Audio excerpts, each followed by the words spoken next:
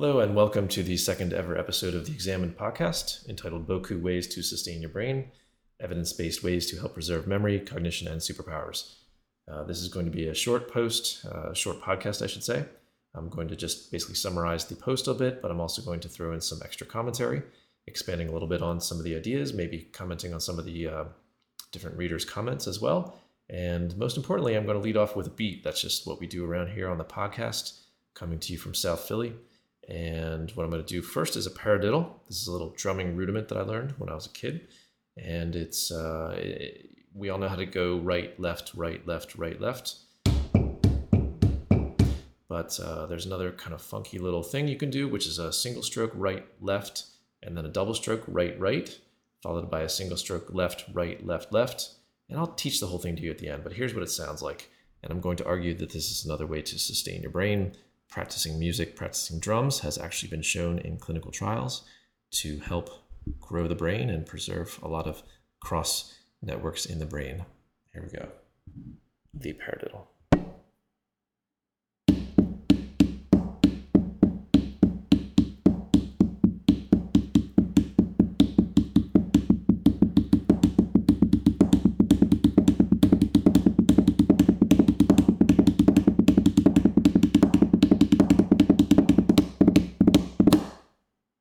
There it is, and we're off to the second episode. Thanks for listening. All right, so I basically start off this article with just a nod to the previous post. A lot of people got a lot out of it with Prevagen. I've actually had a lot of people come to the office and ask me a little bit more about that. They passed it on to some friends, saved some money. These are some very free and easy things that we can do that have been shown to help cognition and to help ward off the worst aspect of that, which would be further decline into even dementia. But this can help anybody who's just looking to preserve cognition as they get older. And right up front, I do try to talk about how some decline in cognition and memory and sharpness is certainly natural. So I think we all fear the worst, but I think we also need to accept that some decline is normal. So basically, the framework I used for this was an article out of The Lancet, which was called Dementia Prevention, Intervention, and Care, a 2020 report of the Lancet Commission. Now, once again, they're focusing on the most severe outcome of cognitive decline, which would be dementia or Alzheimer's. But these 12 modifiable risk factors are really things that we can all use, whether we fear dementia or just cognitive decline or just want to stay sharper as we get older. So these 12 modifiable risk factors were found to together account for about 40% of dementia cases. Now, that doesn't mean that you can prevent 40% by doing all these things and being mindful of them, but you can certainly prevent a lot and delay a lot more. So they found in this study that hearing loss was probably the most preventable and modifiable risk factor, and it led to about an 8% higher burden of dementia cases. So people that have hearing loss, definitely there's an isolation that happens with that, communication, and all the pathways that light up when we do communicate with people really keep our brains healthy. So investing in a hearing aid, if you can, is really important and hopefully help us on the way. The FDA just passed some legislation that will allow hearing aids to be sold over the counter without doctor's prescriptions. So that should be great. That should lower the costs a lot, they think. And I think it's really, really a good investment. So I know that there's always the stigma of wearing something in the ear that looks funny, but once again, things have come a long way. So there's a little cartoon on the thing here. In 1933, the hearing aids looked pretty terrible, but now they're pretty amazing, and I don't even see them in most of my patients in the office.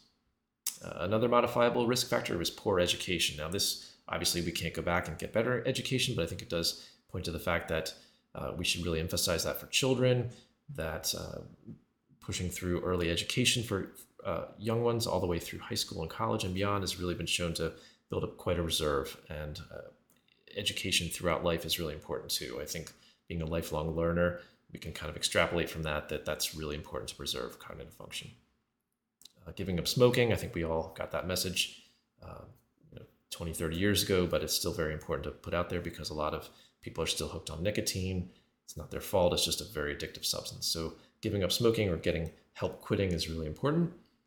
Depression, especially in later life, depression can actually really degrade the brain, degrade cognitive status, and being aware of depression and treating it and getting the help that people need really does help preserve brain function, cognition, and sharpness. So sometimes even just the corollary of that is that people with severe dementia, especially, severe depression later in life, can actually show all the signs and symptoms of dementia. But in some cases, if we're lucky, treating that depression can really expose that as something called pseudo dementia, or not really dementia, just a depression that was masquerading as that. Social isolation, once again, just a huge problem during the pandemic. We really had to sacrifice a lot to get through the first stages when people were not vaccinated. There was just terrible mortality rates, hospitals clogging up, especially in places like Italy, if you remember, even in our own country, New York City, stuff like that. So that social isolation, I guess, was an extreme example, but certainly elders as family members get on with their own lives, and partners maybe either pass away or become more isolated, less friendships. It can contribute once again to the web of the brain just really not being as strong. So trying to forge new friendships and keep up with old ones and stay involved with family, however you do that safely, is really important. Traumatic brain injuries, also a pretty modifiable risk factor. Accidents, think of that sort of thing, and the things that contribute to accidents. So not drinking and driving, driving defensively, especially in Jersey where I practice, and Philly, it's not as bad as New York, but it's pretty bad. And just sort of trying to disengage from those risky situations where one might get in a traumatic brain injury. Certainly wearing a helmet skiing, biking, staying off motorcycles, that sort of thing. Air pollution, that was a pretty high one. And once again, that's hard to impact in your own small world. We all just kind of live in this metro area. Most of us do, but improving air quality, especially in the home. I think that a lot of studies have shown that air quality in homes is often, 10 times worse than it is outside sometimes. So getting fresh ventilation in, if you do live in a city, trying to support leaders and policies that clean up your air, and just broader federal policies that limit air pollution would help all of us. Hypertension is up there. Treating that is very important as well. Newer guidelines really push for less than 130, but that is sort of variable depending on the age and goals of care and different side effects of medications. But certainly eating less salt if you have hypertension, maybe not super low salt, but less, and getting exercise, keeping your weight ideal, all that sort of stuff, which also goes into the next thing, which is physical activity. A lot of overlap there. So we all know that exercise is really important for preserving body health, but also for mental acuity and health. Diabetes is on there, and excessive alcohol consumption, and obesity. So those sort of round out the top 12, and really focusing on those 12 modifiable risk factors could lead to a 40% reduction in this country and the world's rates of dementia and cognitive decline. Now, I don't know if those percentages that I listed on the website in the article are completely accurate. There are certainly other studies. I mentioned one in JAMA Neurology that really put hypertension at the top of that list, followed by obesity, kind of like flipped the percentages a little bit. So I think depending on which study you look at, you might get different percentages, but you get the idea, to really just focus on those things. And then I just kind of go through just riffing on a couple of things that I don't have percentages on, but we all know and that studies have borne out are really beneficial for preserving cognition and, once again, warding off the more severe effects like dementia. Really try to get better sleep. Once again, I'm going to try to keep this podcast a lot shorter than the last one. I'm going to get myself to bed. Hope you can too. And studies really show that cerebrospinal fluid, kind of in a really neat way, the ventricles and the whole CSF system expand at night and kind of clean out the brain, get rid of toxic metabolites that have built up all day. And the brain is, a very plastic organ. There's a lot of, plasticity going on with neurons and connections, and, even dreaming has a role in helping memory and cognitive function. So trying not to obsess about sleep, but just, resting, getting to bed. Don't worry about the hours, but do try to be in bed for at least 7 hours resting. If you sleep, even better. Paying attention is really important. I know that sounds like something you would say to a kid, but I think we're all really distracted with modern life and all the things, bells and whistles going off and phones and stimuli everywhere. So I think just trying to practice a little bit more simple thought sometimes really does help organize the brain.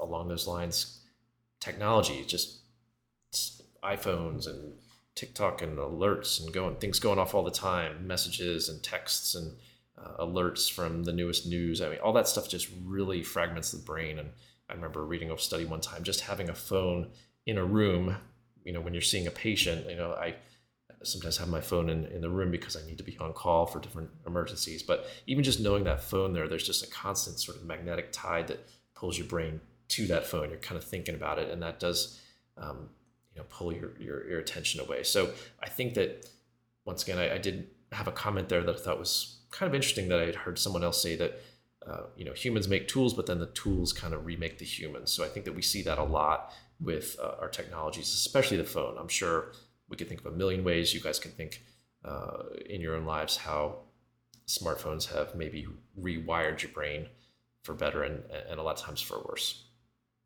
So I think just putting the tech down for a while and letting your brain do its thing that it evolved to do for millions of years without the phones. Exercising your brain, that's what I'm going to do at the end here with a little silly paradiddle thing with drumming. But I will cite a few articles real quick that just show even things like playing drums, picking up a new instrument, learning new skills, always keeping the brain active really does help.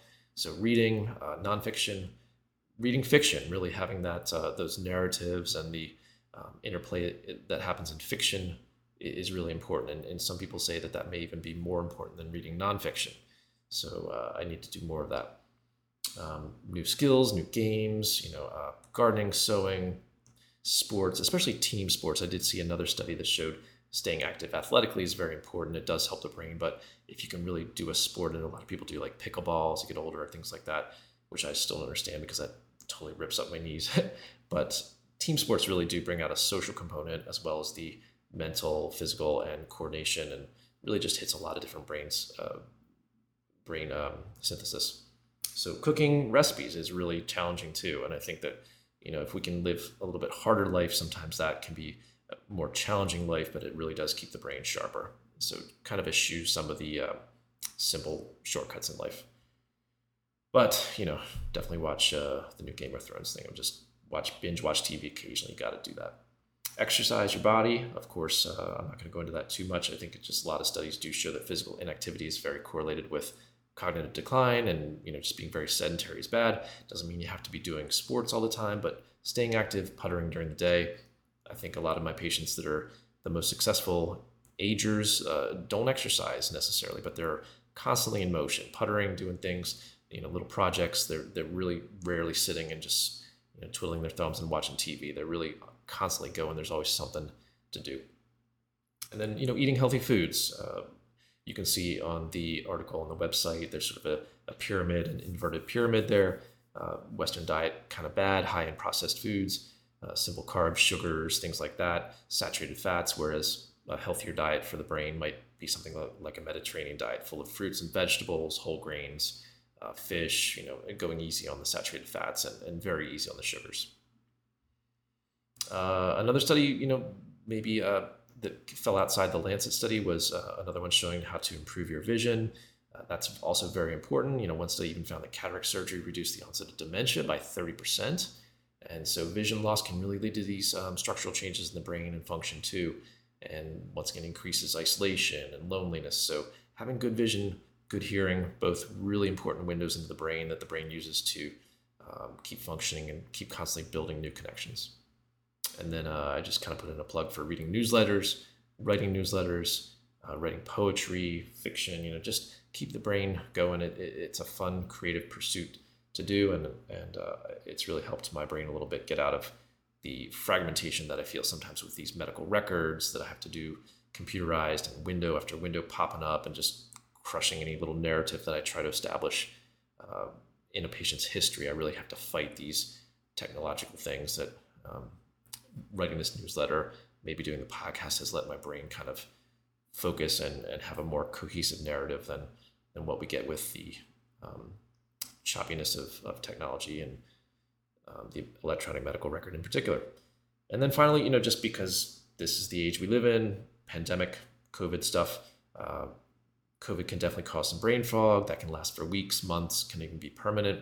We have seen increased depression rates, increased psychiatric disturbances, anxiety, with COVID. So if you're vaccinated, great. If you're boosted, great. If you've gotten over COVID, great. Just try to keep playing the game. Try not to keep getting COVID. And if you do get sick, I think treatment is really important, not only to reduce your risk of severe disease, but we think probably viral loads. If you do treat that with antivirals, you reduce the risk of additional long haul symptoms. So I'll just take it easy there. I'm just going to maybe stop with the article presentation there. Just a few comments that we had from some of the readers. I think that, not to pretend like I have like a million comments here, but I do love the comments and really trying to create like a little community here. And I do appreciate when people sign up and leave comments. It's really great. So, one thing was basically just talking about how a lot of these risk factors are avoidable. And unfortunately, they are day-to-day decisions that really add up to a long impact on our lives. So, Linda made a really good point about that. Grace has a comment here about sort of like stepping back and thinking how long this article took to read. It probably took like 15 or 20 minutes, which I totally apologize for.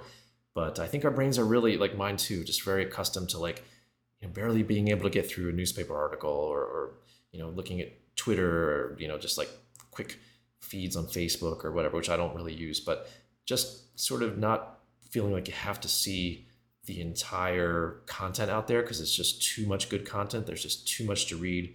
There's too many great shows to watch, and just really trying to do a little deeper dive and a more considered, thorough reading of things is okay. You're not going to be able to read it all. And Gemma had a really great quote about here. Just maybe the mental decline is, maybe there is some like benefit to that in some way. It kind of softens things a little bit. Maybe what looks devastating is maybe not quite as bad if things soften a little bit. So I think that some of the natural aging is okay, and I think we need to accept that and sort of embrace it, and once again be compassionate and maybe even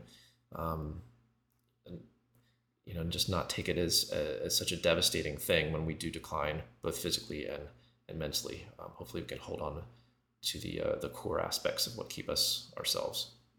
And then finally, last thing I see on here was Carla basically just saying that the generation ahead and then the generation behind, she's kind of in the sandwich generation, which I think a lot of people my age feel that way too. I'm in my mid-40s, and just really just trying to see the future, look at the past, be in the present. It's just very overwhelming. So I think once again, these 12 modifiable risk factors are just a framework to try to guide us through the past, present, and future, and not to feel regrets or shame about choices we made in the past, but just trying to preserve things the best we can in the future.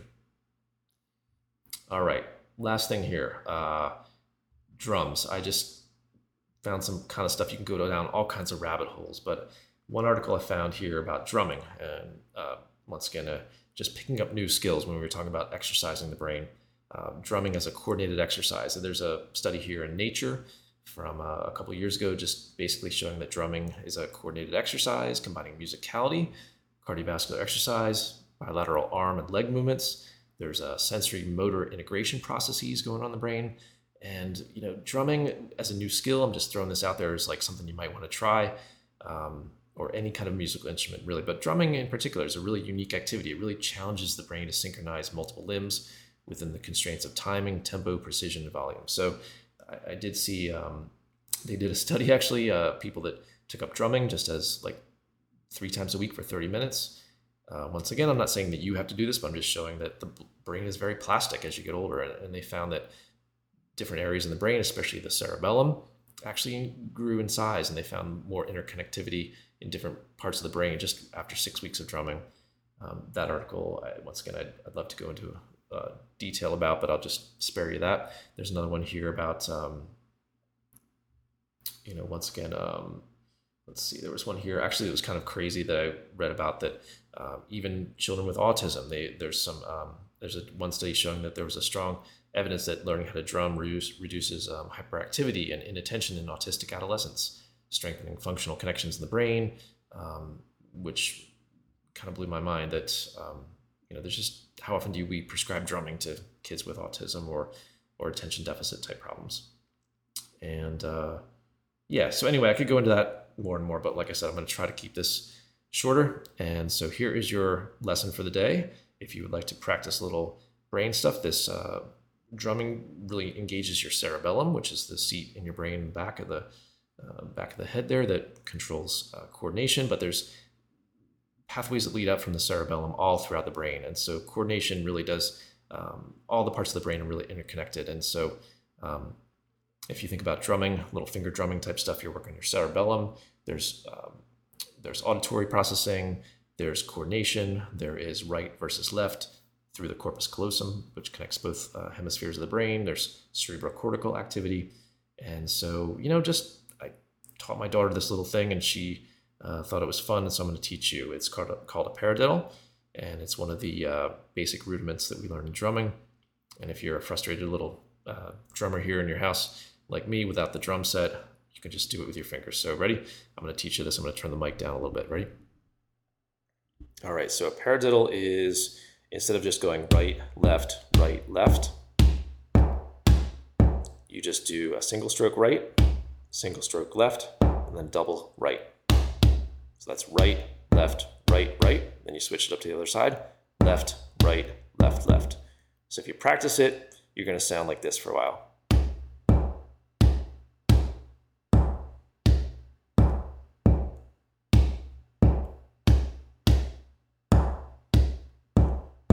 And if that's all you do, you are definitely increasing certain parts of your brain. You're forging all kinds of new connections. And if you want to get a little bit better, after a couple of years, you sound like this.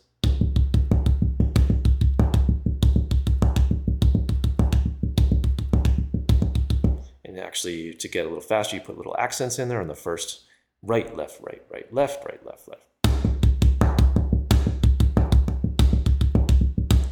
And then if you just want to end the podcast on a good note, you start slow and you go fast.